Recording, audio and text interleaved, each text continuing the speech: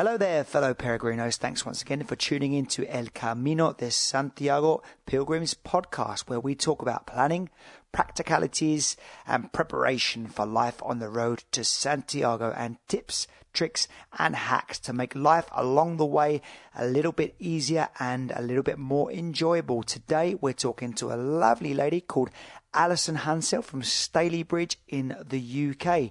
She's going to tell us about lots of things, her favourite albergue, her favourite town and city, and the one thing she took with her on the way that she definitely leave behind. All of that to come, but we started the interview with me, as always, asking her about how she decided to walk the Camino and why. Here's what she had to say.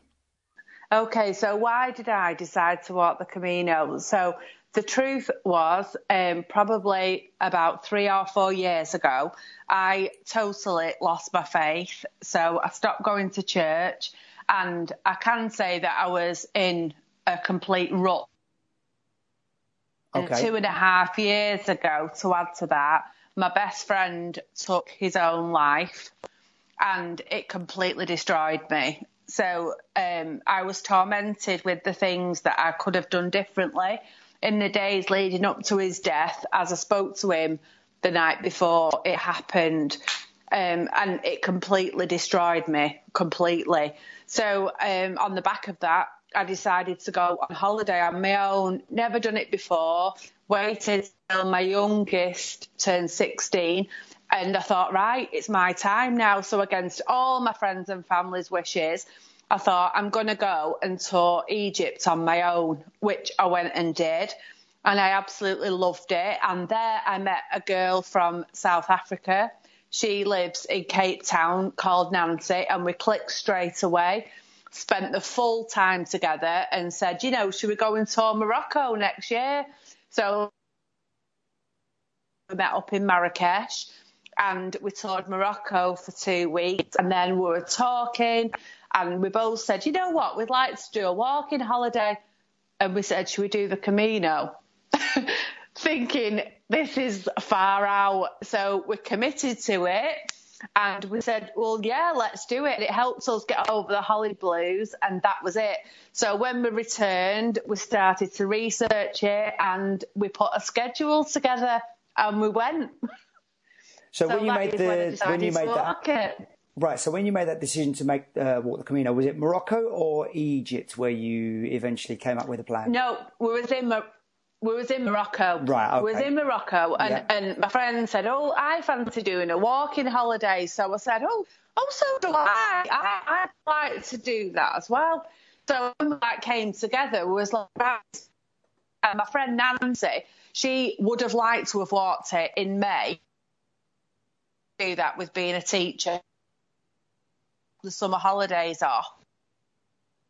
I'm meant to do it with you, so let's do it when you're off as well. So that was when we decided. So fast forward to this summer, you've just walked the Camino. Did that time on the road give you some new food for thought regarding the loss of your friend? Did it help you come to terms with it?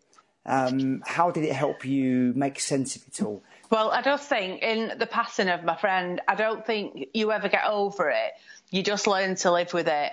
And his picture was on my wall. I had to take that down about 2 New Year's Eves ago. And it was just, I felt like it was a burden. And when I researched the Camino, they said that at Cruz de Ferro, that you can leave your burdens there, or a burden. And I thought I had my sights set on that. So what I did, before I went, I had like a little pebble that I used to keep on my desk that my friend had bought me. So I actually wrote his name on it. And that was going to be me letting go. So even though the climb to Cruz de Ferro was absolutely unbelievable, I knew that when I got to the top, I could leave that stone there. And it actually worked. It was like a huge weight had been lifted off my shoulders. So that's what I had in mind. That's what I set out to do. And that's what I actually did. And would you say that's the way you finally found some peace? I did. And I wasn't sad either, and I thought I would be, like, because when you arrive at Cruz de Ferro, there's no signs to say, oh, well, it's 100 meters away, it's this. You just turn a corner through some trees and it's there. So it was quite overwhelming, and as soon as I saw it, I thought, right, this is it. This is what I'm going to do. And I did it. And I just think it was so magical because Nancy and I were there together. And without even saying anything, we knew that we had to go to the foot of the Saviour on our own. So we just dropped our bags, dropped our poles. And Nancy said, Ali, you go first. So I climbed up to the top and I just sat there. I just sat there for a few minutes and I gave him to God. That's what I did. And then when I'd finished, I came down and then Nancy went up for her own reasons. And it was just perfect. It was a perfect day, perfect surroundings. And I couldn't have wanted to do it any differently. In some ways, that was your own personal send-off to him. It was. And it was lovely. And you mentioned that you'd lost faith a couple of years before you actually walked the Camino. Yeah. Was that because of what happened to your friend, or was it something else? And did your time on the Camino and maybe coming to peace again with that episode of your life, did that reinforce your faith again? How is your relationship now with faith? I just think that over the years, especially my adult years, things happen in your life. I've got 2 grown-up boys, 18 and 24, and things have happened with them. And I've stood by them like I would do as a loving mother. I am a single parent.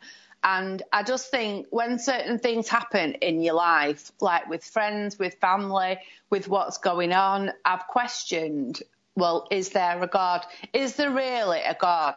And I felt I couldn't stand in church and go through communion and sing when I had all this ill feeling inside. And I did have ill feeling, and my parents never pressured me. They're churchgoers. My sisters never pressured me. They go to church as well. They just left me, and I felt like it was something that I had to figure out for myself. And I'm thinking, when I started on the Camino, like I said on one of my posts, I didn't go with a broken heart, but my heart was healed in so many ways. And that was the truth. I'm thinking, I wished everybody in the world behaved like they do on the Camino, and problems would just be at a minimal. I really, really do believe that, because the kindness and the compassion that Nancy and I were shown throughout our journey, I couldn't write it, and it'd be very, very difficult for me to explain, because it wasn't a thing, it was a feeling, every step of the way. So in actual fact, the Camino did reinforce your faith, because it reinforced your faith in humanity in some ways. Definitely. I mean, it was from the locals who, were just tending to the gardens, tending the crops, to somebody in an albergue who came to us, to a church. And there was just so many magical moments. And even seeing, robins, the bird. I mean, I never thought in a month of Sundays I would see robins in Spain. And I saw 4. And it wasn't just I saw them in a tree. They actually was about 2 foot in front of me. And it was moments like that I thought, you know what, we're being so looked after. And I think it stemmed from... What did the robins signify for you? What are they symbol of? I just think that we're being looked after. I never thought I'd see a robin in Spain. And I think it all stemmed from going to the Pilgrim's Mass that we attended in Burgos, where we started. It was at 7:30, and I said to Nancy, I think we really need to go. And she was like, right, that's all right. And I was absolutely overwhelmed. And they had 4, maybe 5 priests in the Mass. So it was like every 5th, paragraph you'd understand, because it was in English. and they invited us up for communion. I'd been confirmed, so I was going to go. Nancy was a little bit reluctant, and I was just overwhelmed, and I said, you've got to go, because I think this is going to be like the starting point, and this is going to be the pivotal point that's going to protect us. And she did go, and it was absolutely unbelievable. It was unbelievable. And I mean, half of it was in Spanish, well, probably 3/4 of it. But I seem to understand nonetheless. I seem to understand. Yeah, you got the feeling and the positive vibe from it. Yeah, definitely. Well, fantastic. I'm really glad to hear that from even just the opening of our conversation, that you've managed to find peace, number one, for something that sounded like a very traumatic experience in your life, and number two, that you've restored your faith not only in religion but also in humanity, which is really important, and the journey as a whole helped you regain that. Let's talk about your journey as well. Where exactly did you start and why? Okay, so we started in Burgos. The only reason was the time that we had to complete it, and not knowing how our bodies would deal with the walking. That's why we chose Burgos. And we also factored in 2 rest days. One was in Leon and one was in Sarria. And we also factored in buffer days at the end to use in case any of us got injured and we had to shorten our days. And if all went well, we'd spend a few days in Madrid. So that's why we started off in Burgos. So glad we did, because it's a beautiful city. It was just so lovely, and we spent so much time, walking round. We went to the Pilgrim's Mass, and that was the one and only municipal albergue we stayed in. Right. I will say that. Okay, so maybe you had more a bit of a luxurious stay along the way. For those who wanted to start in Burgos, where did you fly to, and how did you get to Burgos? Well, Nancy and I flew to Madrid. So this is a point to the listeners that if one of you is going on a European flight, one of you is going international, don't think that you're going to meet in the same place in the airport, because I was in Terminal 4 and Nancy was in Terminal 1, which is like one city to the next. So I just said to Nancy, stay put and I'll try and get the bus. So I had to get a 15-minute bus ride to her. So, yes, we met in Madrid, and then we got a tram into the centre, and then we ended up getting a bus that we booked on Rome to Rio. Okay. We got a bus to Burgos, so Can you that's remember how the name we got of the bus there. company? Just out of, was it Alsa? We booked... Yeah, Alsa, and we booked it through Rome to Rio, and it was brilliant. It was easy to find. They had Wi-Fi on the bus, they had USB ports, they had little screens that give you water and headphones. It was absolutely brilliant, and it just took us straight to Burgos, and it was lovely. Okay, fantastic. So those who are going to looking to start in Burgos, all you got to do, as Alison says, is you can fly to Madrid. If you are both flying in on different flights, you might have to find a meeting point in the airport. Get into the city centre and get on a bus that you can book through RomeToRio.com. And the bus company is called Alsa, and their website is ALSA.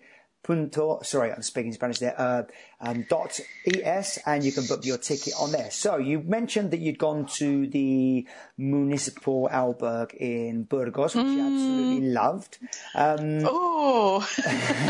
So let's start maybe at the rawest end of the Camino. Sounds like maybe you fancied something a little bit more upmarket after that. But how was your experience of that? How did you survive that night in the albergue, in the municipal? And how much did you pay, by the way, if you remember? Right.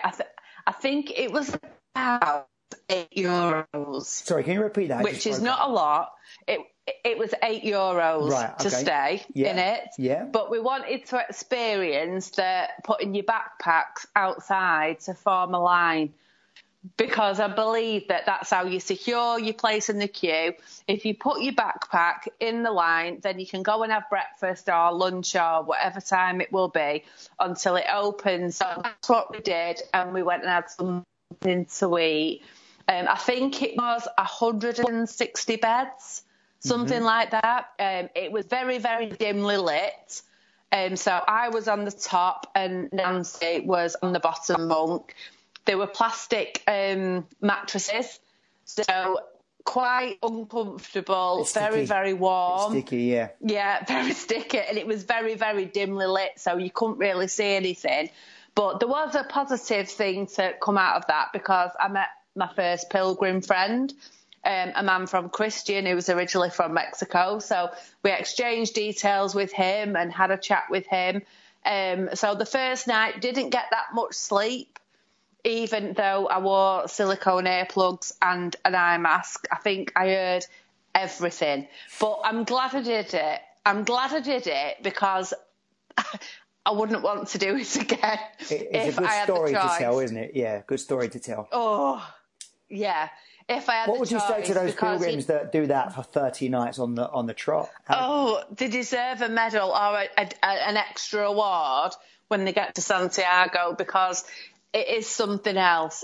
Because even turning over in your bed, if you turn over, someone is telling you to shush.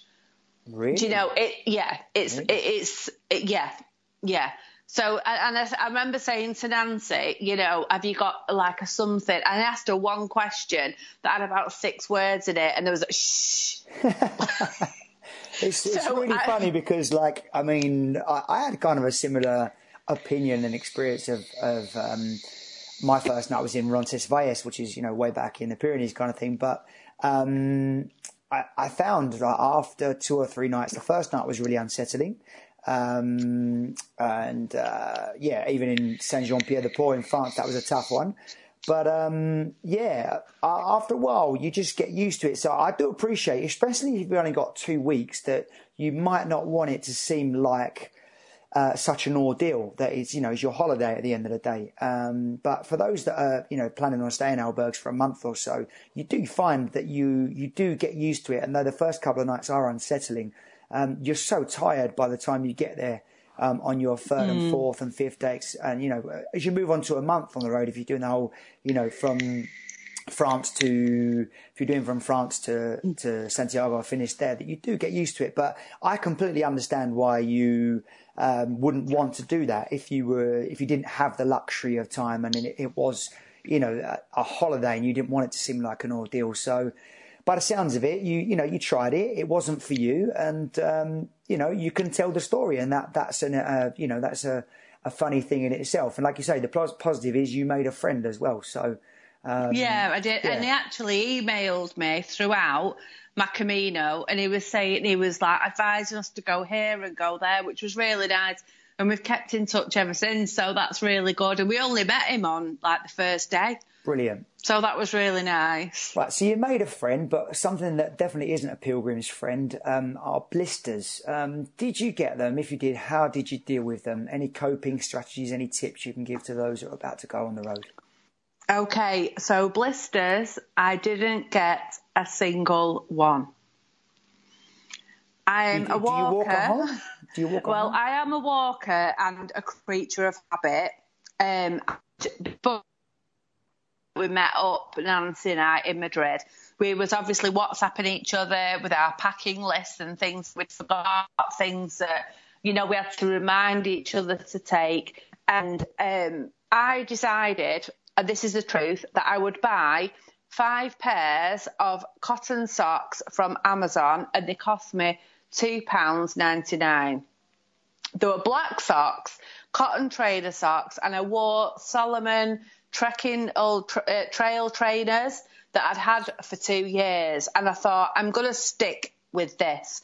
So my friend Nancy, she said, well, I've bought Injinji socks. For those that don't know, they're like gloves for feet, where all your toes are in separate compartments. She bought some Merrell walking shoes, a size bigger, and she bought double line socks. And I just thought I could do this, but from experience, I thought I'm just going to stick with what I know and just leave it at that. And I bought black socks because I thought if I'm going to have to rinse them out in cold water with a bar of soap, it's not going to show up the dirt. I'm not going to have to scrub and scrub and scrub. So I just stuck to that. So I did not get a single blister. and my friend lost 3 or 4 toenails. She lost 4 toenails, and she had a bullet wound blister on one foot, and on the other foot she had like a blister. Well, it looked like the continent of Africa. And this was even though she wore those special Injinji blister socks. Yeah. Okay. I just stuck to wearing cotton socks, and then I changed them regularly. I, stopped whenever I felt like I wanted to. I took my socks off, I dried them on my backpack, put a fresh pair on, because I read on the forum somewhere that your feet are going to get sweaty. Where possible, like air your socks, air your feet, and I stuck them in streams, in brooks, wherever I could. If we stopped for like a drink or orange juice, I took my shoes off, took my socks off, and changed them for a fresh pair. That's the best thing you can do. So your advice for busting blisters or preventing them, would say, would be change your socks regularly, have clean ones ready to put on as well, air your feet wherever you can. And definitely. You also, like you said, you'd had those trail running shoes for nearly 2 years. So you stuck to what you knew. Your feet were already toughened up to them. And what about your friends, just out of interest, the Merrell walking shoes, which you said were a size bigger, were they new ones or were No, they... she had worn them in, but like prior to going, we was talking about our first aid kits, and like with every payday from about like Christmas so when we went, I bought a pack of Compeed from the UK. So I must have had Compeed to, I don't know, well, everybody on the Camino probably could have used them. I took that many, just in case. But she, it's probably like 3 days in, and she started getting like a hot spot on her foot that just developed. And then I went for a shower like one evening, and I came out and she went, I've cut the top off it. I thought, oh dear. And she had this like raw red bullet wound, probably the size of a 50p piece, just under her toes. But I just felt fortunate, because we saw some shocking blisters on the Camino. Yeah, I mean, like you stuck to what you knew, yeah.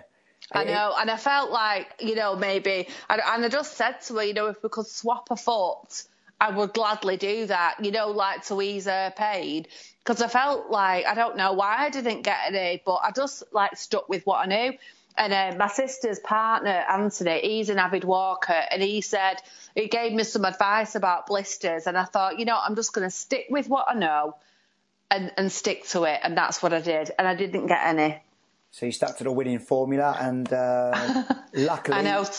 You walked in pain-free bliss. I mean, it's interesting because you probably won't have heard it, but in the episode before this one, I did an episode especially on blisters, because I did see some absolutely terrible blisters along the way. I've had blisters in all my Caminos, whether I've worn boots that I've broken in or not.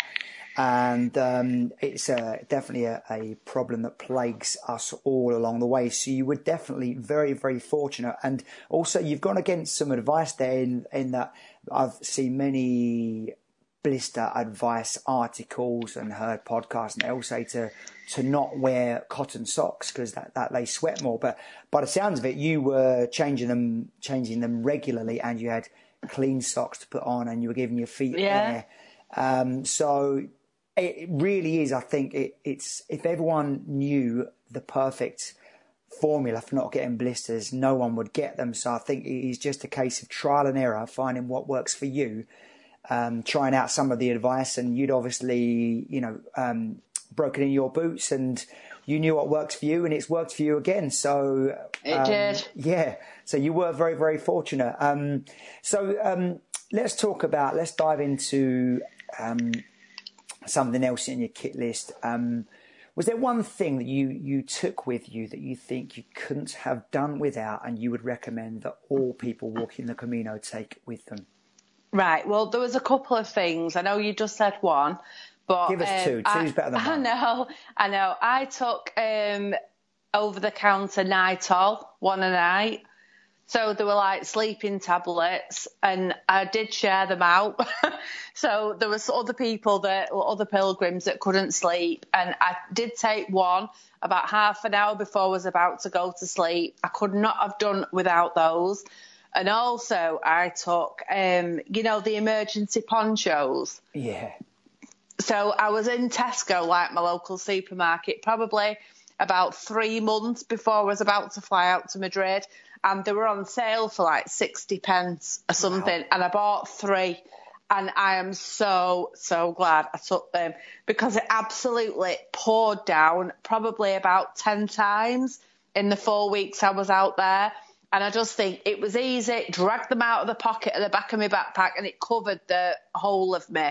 Yeah. And I wasn't bothered about spoiling them. And as soon as it stopped raining, I just ripped it off, like put it in the elastics at the back of my backpack, and they dried out. Could not have done without nightall and emergency ponchos. My friend took like a proper jacket, but when it started to rain, she had to take a rucksack off. She had to get it out. She had to put it on, zip it up. Then she had to put a waterproof over a rucksack. So time consuming. Emergency ponchos, you cannot go wrong. And in all that as time, as we ended up... Yeah, in all that time, you're getting soaked as well, where you're trying to get something out of your backpack. So. Yeah, and then as soon as I got to Madrid, I just took them all out of my bag and put them in the bin. Brilliant. Emergency ponchos, you cannot go wrong with these things. Best 60p you ever spent, by the sounds of it. Yeah, it was. Or should I say £1.80? But yeah, I mean, it's really interesting you say that you have to have anything waterproof that you might need at the drop of a hat, easily accessible in your backpack. Because I made that mistake as well when I was walking the Camino Portuguese with my fiance. It started to throw it down because I got very complacent. It had been sunny most of the time. It started to throw it down, and yeah, just like your friend, I had to dig into the bottom of my backpack, underneath all my other stuff, get it out. And by the time I'd actually got the poncho over me, I was soaked. So definitely have it easily deployable in a side pocket or a top pocket of your backpack. And that 60p will work its magic. Yeah, I know, it really did. It really did. So a bit of poncho magic there. What about something that you... it's quite funny because if you ever look at yourself wearing a poncho, me and my fiancée Rachel... I look an absolute idiot. Yeah, you really did. We called ourselves the poncho plebs. But anyway... it was you kind of look at your conical reflection in the, and it's kind of, is this really me walking down the street? But you're dry, and you're walking past people living their everyday life, and with umbrellas, and you're just strolling past with like 10k on your I know, and my 60p and my 60p poncho. 60p poncho, like, yes. I am living the dream. So from the poncho to the thing that you couldn't live without, and obviously the sleeping tablets, is there one thing you took with you that you'd never take again if you were to go again? Right, this is a tongue-in-cheek now. Go for it. Because I bought 4 packets of Compeed and never used them. I gave them away. Right, okay. I know. So, this is touch wood on like a massive scale, because I did not need them, thank goodness, but I gave them away to people who did need them. So I'd say that I did take them and I didn't need them for myself, but I took them maybe because other people may have needed them. Yeah. So that's my one item, I think, that I didn't use myself. It's funny, like getting back to blisters and Compi, because when I was in Burgos, actually, and I had some bad blisters prior to that, there was like a medical team that came into the albergue area. Did you stay in the one with the log cabin albergue in the park kind of thing? No, right, no, okay, but we stayed in something similar, and that's my crying story. Right, okay, we'll look forward to this then. We'll save the best till last. Okay. But yeah, this kind of foot nurse, she said to me, like, she swore that I shouldn't use Compeed, and it was really, really bad. And maybe a better alternative would be sports tape if you do have a hot spot, to put sports tape over it instead of Compeed. Because when I actually had some Compeed on and I ripped them off, sorry if you've just eaten, but it takes all your skin off. Takes the skin off with it, and then you, like you said, you just live with this raw piece of stinging skin, and It's really an unpleasant sensation. So if you are looking for some more advice on blisters, go and listen to episode 4 of this podcast. And we've got 6 ways or 5 ways, I think it was, to bust blisters. So that's another topic for another episode. So we've got your crying story still to come. We look forward to that. Is there anything you bought on the way that you wish you'd packed before leaving? Definitely. I bought some Skull gel insoles for my footwear, just for extra comfort. And I've actually compared prices. I don't even know why I've done this, but I paid €19 for them. Right. In Spain. And then when I came home and had a look, they were probably £6. So I just think if I could have done the journey again, I probably would have bought them back home and took them, because I found that in every pharmacy in Spain, Compeed and everything for the feet was so much more expensive because, if you're stuck and you need things. So I wish I'd bought gel insoles over here beforehand. And the second was mosquito repellent. And if I can possibly have a third, antihistamine tablets. Okay. A bit of hay fever, was it? No, not at all. I just became unstuck. It was Castillon.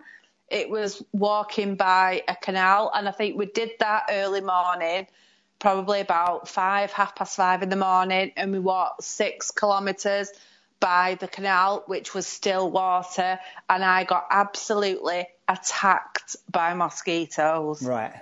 Like, really bad, really bad. So insect repellent definitely is something you take. Yeah, definitely. Yeah. The spray, like the insect repellent, and definitely antihistamines, because I paid a fortune for medication in the pharmacy, after the event. So I wish I'd took those.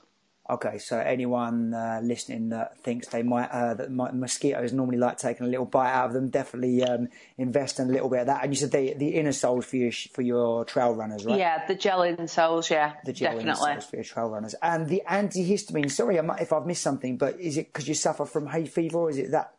What's that? What's the purpose of that? No, it's because at home, I should have known this already, but at home, if I get bitten by a horsefly or a midge or whatever it is, I react quite bad. Oh, okay. So when I was away, I got bit really bad, across both arms, all across my legs, all across my tummy, and the itching was unbearable. Right. And when it happened, I think was going into Fromester.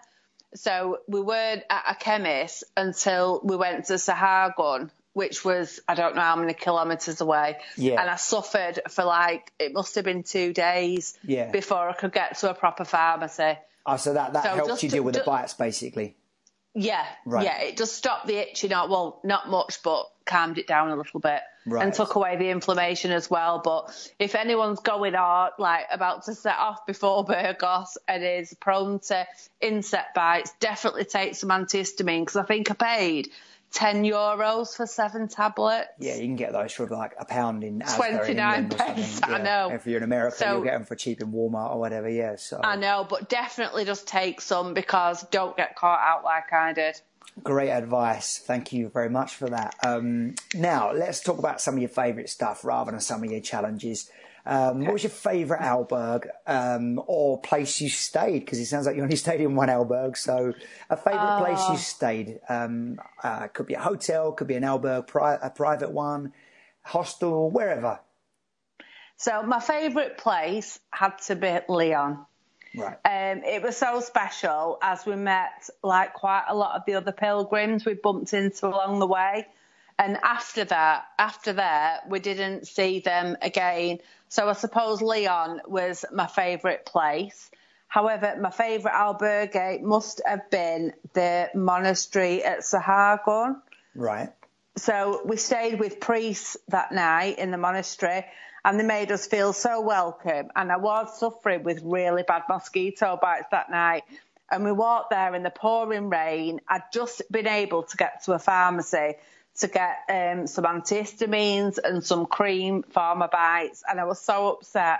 And I think when we rang the bell and they let us in, I just burst out crying. I was just so emotional because I was soaking wet through. My skin felt like it was crawling, and I just burst out crying. And I just, like, the priest said, "Oh, is it bed bugs?" And I said, "No, it's mosquito bites." And they gave us a room on our own, and it had a private bathroom, and it had a bath. So I was so excited. So you had a good soak in. I just sat in the bath and I just cried. And I just think, you take so many things for granted. But that day, I was just so low. I was so low. And I thought, I'm just in agony. And I'm like, no one can help me. Do you know what I mean? It's like my friend had her blisters, but she had stuff to put on her feet. Who can help me? No one. And this poor priest, I just said, I'm just upset. I'm all right, but I'm just in a bad way. And it just took us to our room. And it was just beautiful. And it was just 2 single beds. And it had a cross above the bed. And it had, an open window. And we could hear the church bells ringing. And when I opened the bathroom door, there was a bath. And that is all I wanted.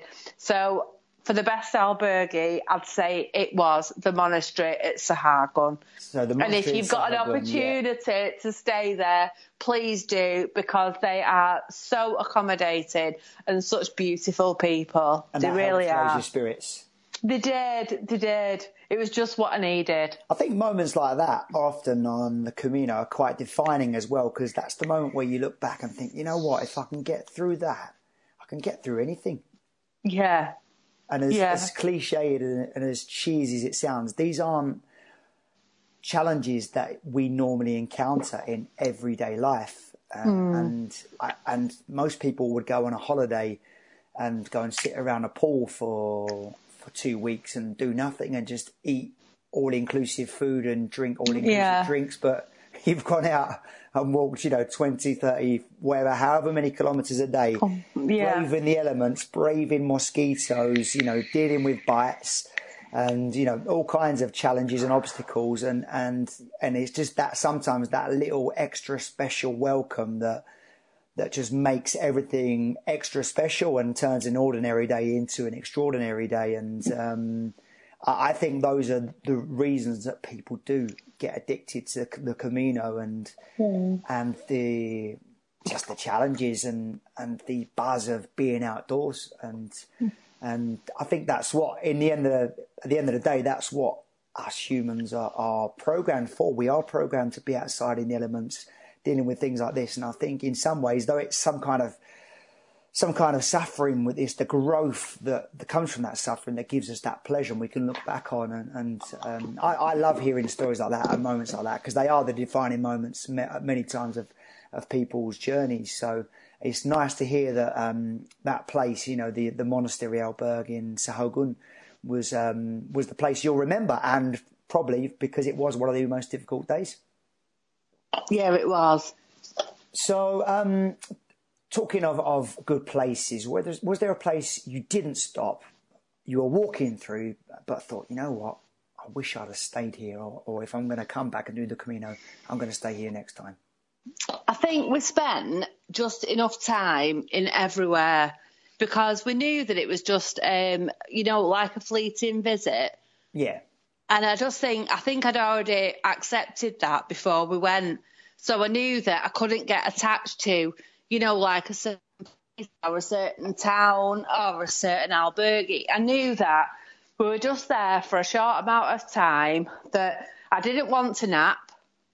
I felt like I didn't want to sleep. Like some pilgrims, got to a place and, they had to sleep for a few hours. And I knew that is not what I wanted to do.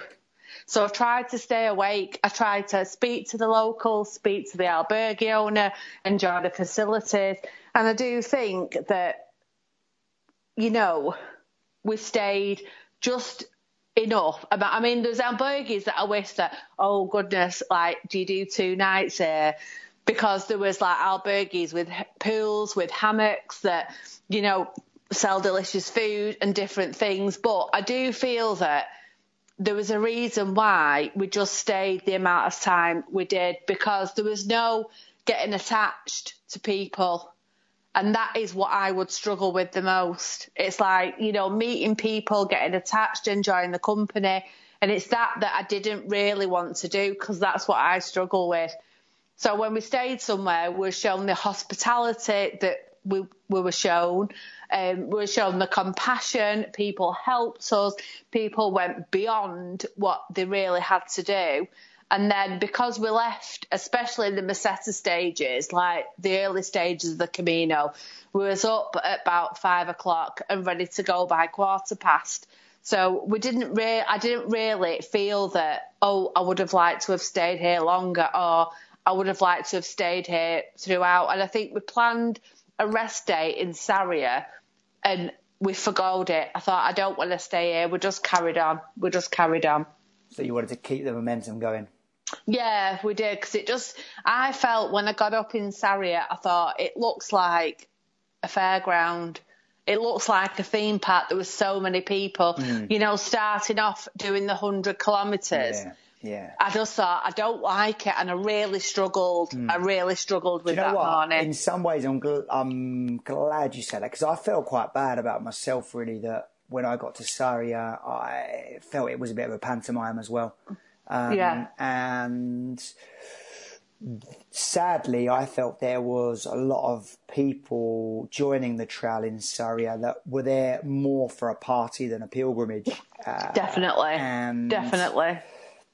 For me personally, it wasn't how far people were walking on the Camino. You know, if they're just walking 100 kilometres, brilliant. As far as I was concerned, the more the merrier. But it was the spirit in the way they were walking the trail. Definitely. That people weren't always as considerate in the albergs. You know, they'd be up late talking, and while people that are obviously have maybe already got 900 kilometres in their boots were trying to sleep, and they didn't really understand the ethos, and they weren't as respectful as those I felt that had walked further. So Definitely. In some ways, you make me feel less guilty for feeling like that, because I have always felt guilty for feeling like that, but that was just my experience, and it sounds like it was your experience as well. So it was, and it also sounds like that. You know, you squeezed as much out of every place you stayed in as you could. Like I say, you didn't snooze a siesta. You did go out and talk to people. You interacted with the locals. You interacted with your fellow pilgrims, and that's nice to hear that, you know, you got as much as you possibly could out of every place. And so you left, you know, with peace of mind that you'd seen and done enough, and was, you know, happy to move on. Yeah, we were. And it's like when we stayed in Sarria, we did our washing and everything else. And I said to Nancy, you know, probably about 8 o'clock, 8:30, we're ready to get to sleep. And I mean, I'm not disrespecting this family, but there was a family there. I think they were French. I don't know. Came in at like 9:45 and was really loud and stuff. And it was just disheartening, you know, and they were having the bags shipped on. And there's Nancy and I thought, we're carrying ours. We're carrying our bags. You know, and they were really loud. There was a bit of ill feeling. And then when we woke up and we like went outside, there was like hundreds and hundreds of people, and they were all fashion conscious, and there was us. Do you know what, Alison? You make me feel a lot better about how I felt, because everything you're saying is mirroring exactly my sentiments about how the Camino became in Sarria. And for me, like I just, you know, reiterate, it wasn't about how far they were walking. It wasn't whether they were carrying their backpacks or not. It was just the spirit in which they were doing it and treating it more of a party than a pilgrimage. I mean, that's absolutely fine, but there are people like you that, you know, were carrying your own bags. That doesn't make you any better or worse. It's just obviously for those that have got ailments and injuries or, you know, knee problems, that's a massive help. But whether you're carrying your own bags or whether you're walking 100 or 800 kilometres, just be respectful, considerate when people are sleeping in the albergs. Just be conscious of that and try and keep your noise down. Prepare your bags outside the rooms, not inside the rooms while people are sleeping. And I have to admit, when I woke up one morning, I can't remember exactly where it was, but it was somewhere around Astorga, something like that, and there would have been a load of loud people. And these people were yeah, they were making a lot of noise the night before, and I just thought, shall I put some rocks in their backpack? Shall I do it? Shall I not? Shall I take the laces out of the boots? Shall I or shall I not? I didn't, but I'm not going to lie, the thought definitely crossed my mind. I know. Just as a bit of childish revenge. But anyway, I didn't do it, and I never would, but it did cross your mind. Such is the change of clientele, the change of people that you meet around the 100-kilometre mark. So that is part of the personal growth as well. It is part of the character building, because, you know, in some ways it is a gift that you are able to, you know, practice patience and maybe you can start looking at the positives, because, you know, when I was thinking things like this, I was thinking, well, I've paid £5 to stay here, so that's a positive. So if I paid 50 quid to stay here or 100, it might be different. I might be throwing my rattle out of the pram, but I've only paid £5. That's a good thing.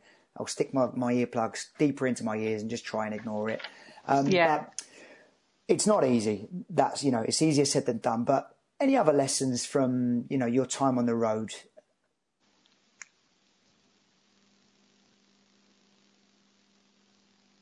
Hello? Hello. Sorry, I lost you there, Alison. Oh, it's all right. I'm still here. Right. I don't know if you heard my last question. Were there any other lessons from your time on the road?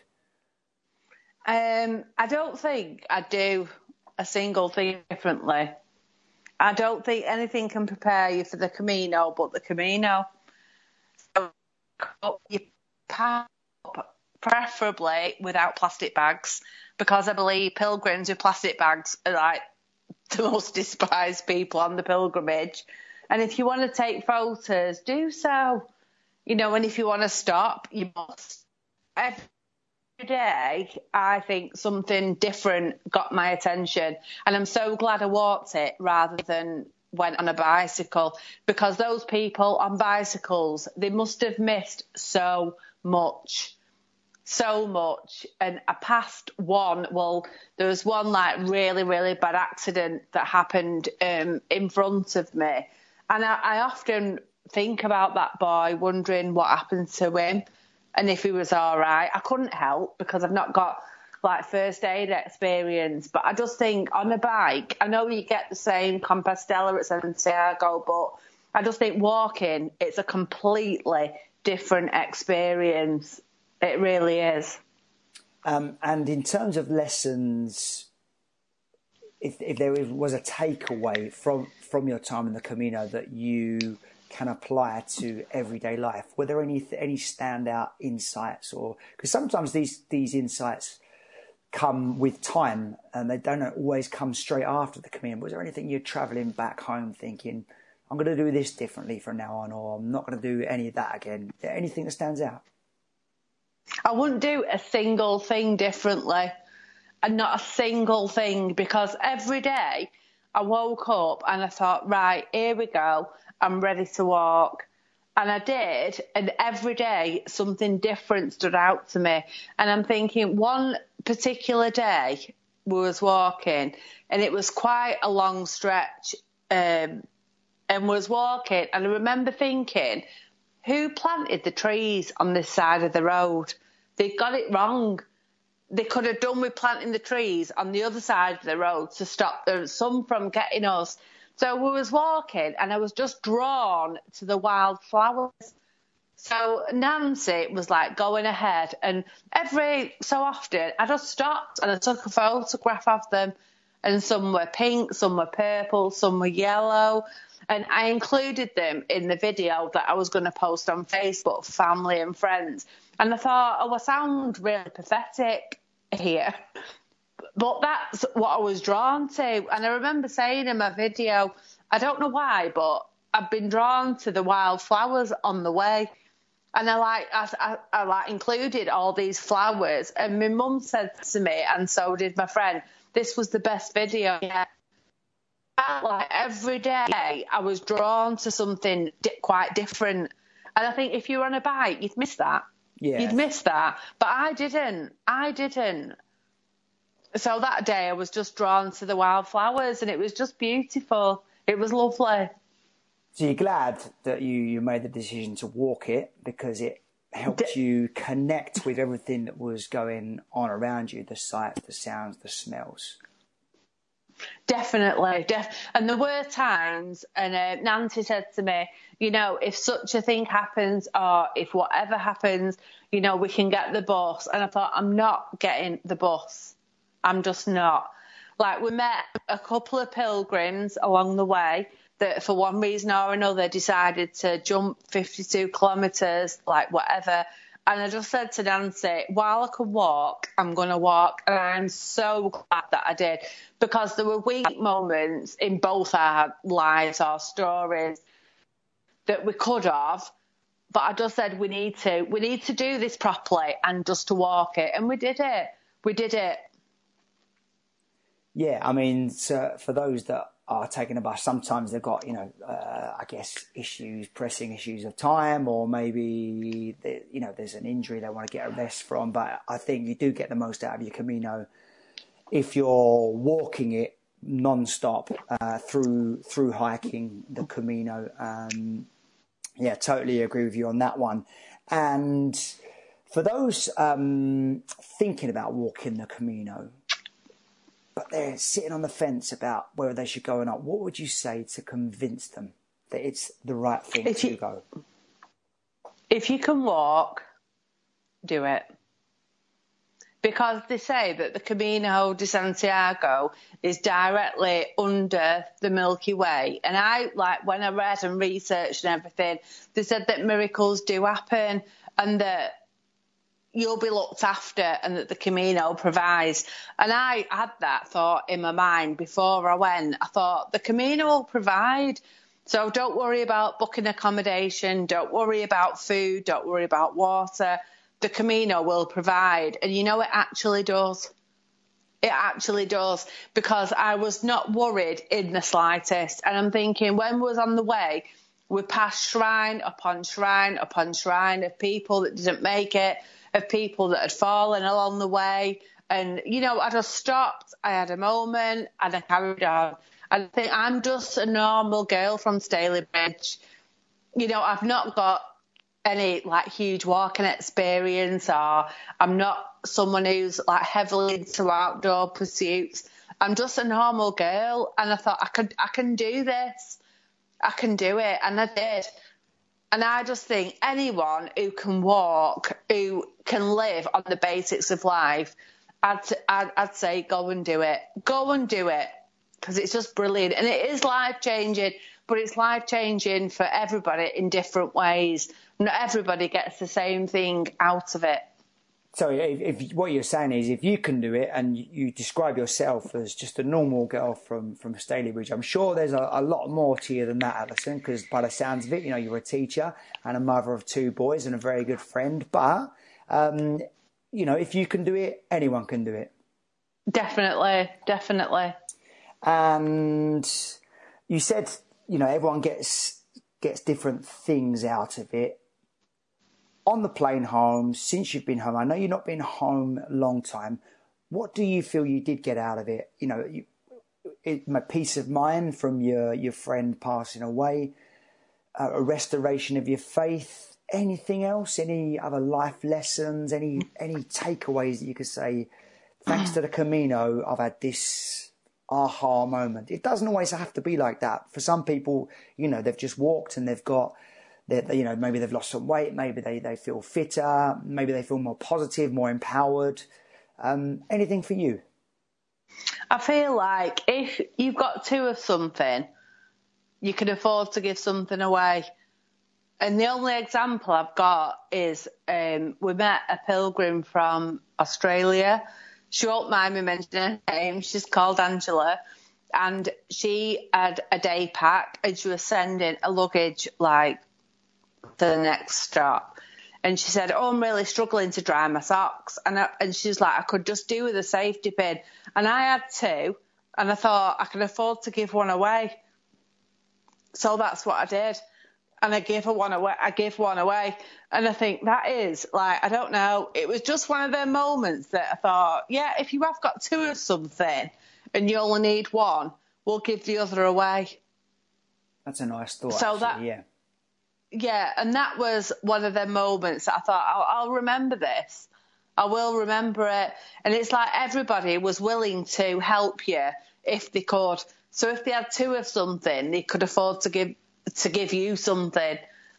So that was one of the main things. So yeah, whatever, and that's something we can apply to life as well, isn't it? I mean, if you've got too much of something, not necessarily just two of something, but too much of something, you can always afford to share or donate. And even if it's something as simple as walking along the street and you see a homeless person, you've got a fiver in your pocket. Do you need that fiver? And relating that to the Camino, you've mentioned it before that people often on the Camino, whether it's locals or whether it's your hospitaleros in the albergues, people often go above and beyond for you.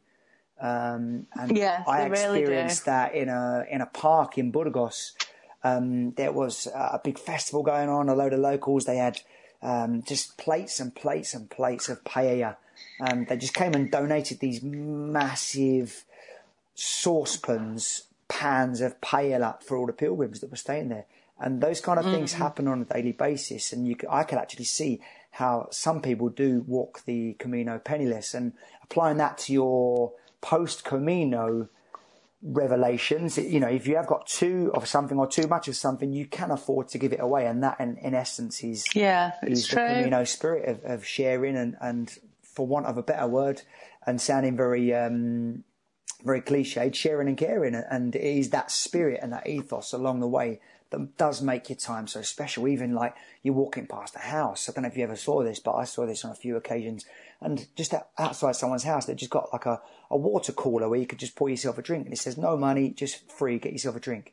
And the fact that people just think to do that for people is, you like you say, you wish everyday life could be like every day on the Camino, where people are caring and looking out for each other. In some ways, that restored your faith in humanity, which is lovely to hear, and a happy ending to your Camino in a way. And we're talking about the some of the good things. What would you say is the hardest part of the Camino? Oh, the hardest part.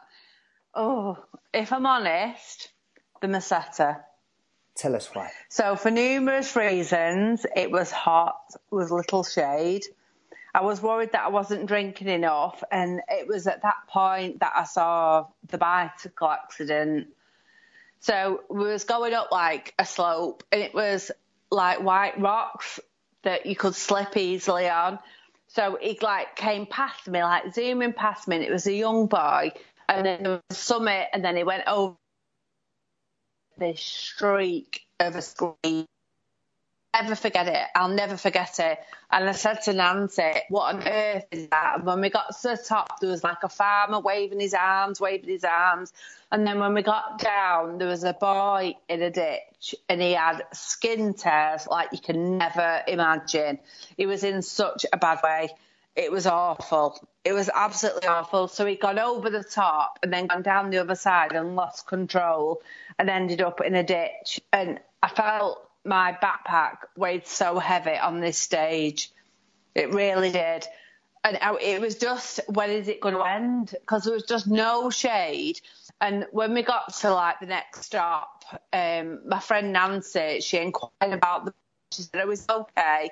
I think the ambulance came, he is walking, but obviously he's had to forfeit his Camino. And that stayed with me quite a lot. I thought, I wonder how he is, and I wonder how he's doing, and stuff like that. So it's kind of when your mother, I suppose that was the hardest part. Your motherly instinct kicked in there. I struggled. Yeah. So it was hard. He was crying. It was hard for numerous reasons. Then one, because there are memories of the lad coming off his bike, and two, because it is bloody hard, the meseta, isn't it? I mean, for those who don't know, between Burgos and Leon, there's around about 200 kilometres of pretty much flat terrain, but it's very, very dry, very, very barren. Shade is very sparse, and you sometimes have to walk. It's underestimated. You sometimes have to. It's underestimated. And you sometimes have to walk quite far distances between where you can get water and where you can stay. For those that are about to embark upon the meseta, what advice would you give? Oh, well, take an extra pair of shorts and don't be afraid to change mid-meseta, because I actually, because of the chaffing between my legs, like, created a hole in my shorts. Right. And I said, Nancy, I'm going to have to change. And I thought, it is what it is. I'm on the meseta and I'm just going to have to do it. So I had to get out of the shorts that I was in and put a fresh pair on, take plenty of water and just take it slow. Just make sure you've got plenty of water, you know, even if it's between two of you or something like that, and just cover it. Because there are long stretches with no water, with no shade. Yeah. So just take plenty of water. That's all I can say. And just be prepared for every eventuality. Yeah, so plenty of water, maybe some Vaseline for the chafing. And maybe a change of clothes if you need to along the way, which isn't always easy if you're trying to travel light.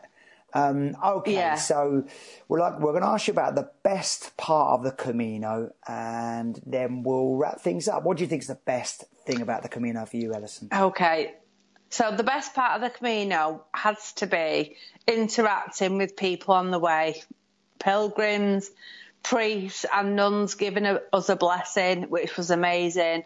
Regular people offered us fresh fruit and juice and the use of the bathrooms, and all the pilgrims looked out for each other and were willing to help us and, and tell us things and give us things that we needed. That was probably the best part of the Camino.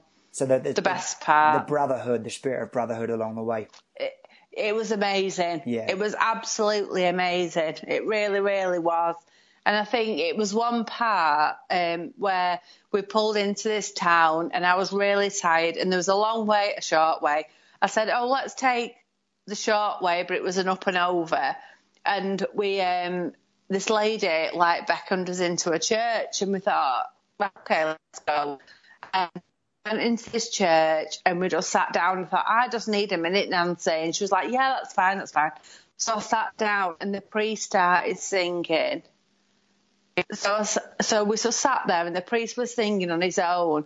And then the lady that invited us in started harmonising. And it was just unbelievable. And that gave me the push to go forth. I thought, and I was absolutely overwhelmed. I was crying, and she gave us a beautiful, beautiful necklace with a cross on it. And I thought, I've got the strength to go on now. I have. And we did, and we made it. And it was so difficult, but we did it. And I just think the people that we've met along the way have been unbelievable. And I'll remember them for the rest of my life. I really will. And these aren't the kind of people that you come across in everyday life, are they? No. In everyday life on the Camino you do, but you don't, and that's why they stick with you. And it is the people that, like you said, that raise your spirits along the way when you're feeling like you've maybe reached the end of your tether, like that day you said in Sahagun, where the priest gave you that private room with the bath, and you was able to kind of heal your bites and stuff. And when you were on a low as well, the priest and this lady that beckoned you in did the same for you there. So definitely, yeah, that's a lovely story as well. Okay, so we're going to finish a parting piece of advice for anyone about to walk the Camino. Let's say tomorrow, for example. What would you say? Okay, if you've lost your faith, walk the Camino. If you want to feel peace, walk the Camino. If you feel like, I don't know, life is rushing by, walk the Camino. I walked the Camino with an open mind, and I found myself looking at wildflowers along the way, standing in awe of sunsets, saying a prayer for those that died along the way as I passed shrines at the end. I was truly thankful that I was alive and well, and the love I felt for my family and friends was all I could think about. That's about it.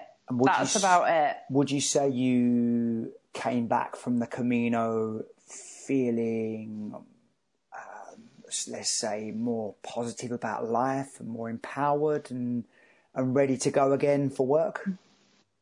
Well, I came back to work and, God forgive me for saying this, but my boss said, did you do it?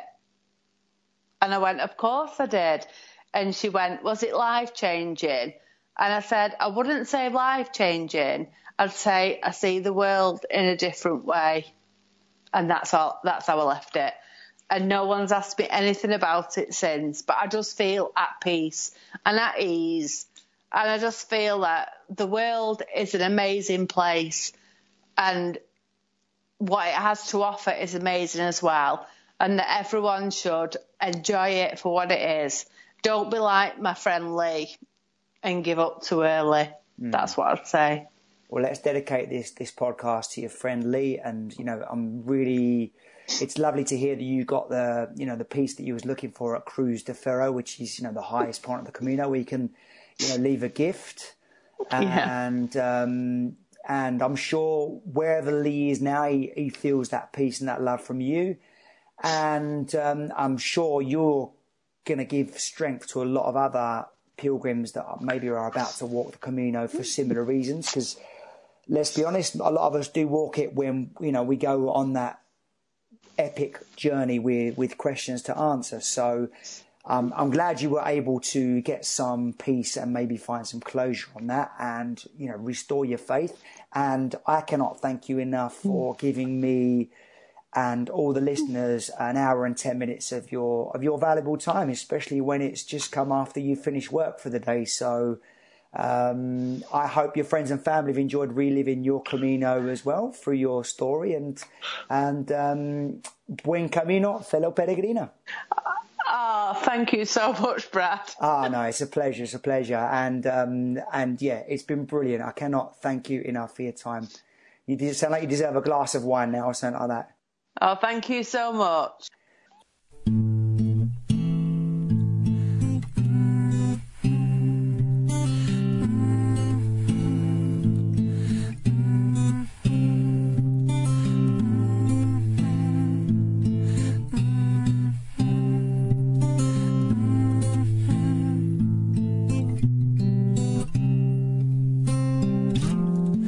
A wandering wanderer,